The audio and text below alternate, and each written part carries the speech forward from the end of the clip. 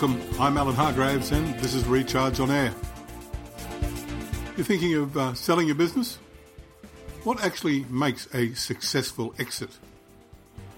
You know, if you want to take a fair bit with you, you probably have to leave quite a bit behind.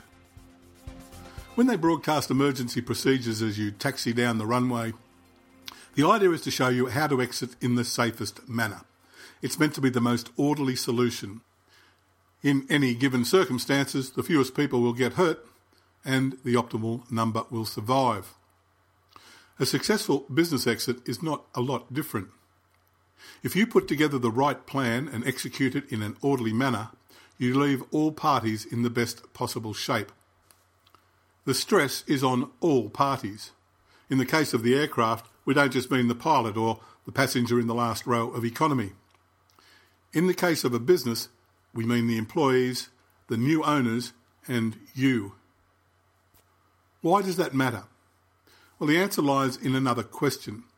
Who wants to buy a business that won't survive? It's all very well to exit at the top, but it's a little like stock market timing. That's just luck. Few people get that lucky. People who get stocks right don't take lucky punts. They have an investment strategy they apply over time. For a business investment, the same applies. What's your exit strategy and what's the time frame? Whether you are planning to sell, merge or leave it to your children, your exit will be optimised if you put your house in the right order. What actually makes a sale-ready business? Here are 3 things that should form part of your strategy. First of all, sustainability. Few people will pay up for a business that doesn't have identifiable recurrent income.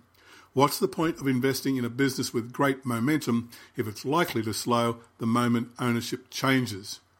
You may have a variety of income streams, but which ones have a strong future? For a successful exit, strengthen your strongest recurrent income.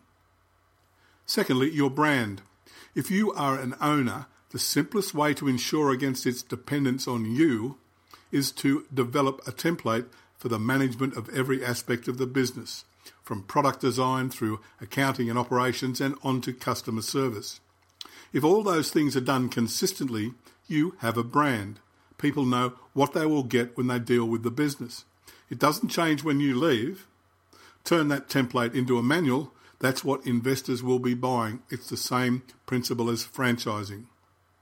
And lastly, succession. Yes, I know, don't ignore it. Draw up an org chart, first by function, then by name. List all the essential functions that make the business work. Then look at who is going to do what when you are missing. What needs to be in place to ensure the business remains sustainable and true to brand with or without you. These principles apply to any firm, whether for sale or not. They create value. They are also the key ingredients behind a sale-ready structure. If you want to take more value with you when you leave a functional business behind. I'm Alan Hargraves. This has been Recharge on Air. Thank you for listening.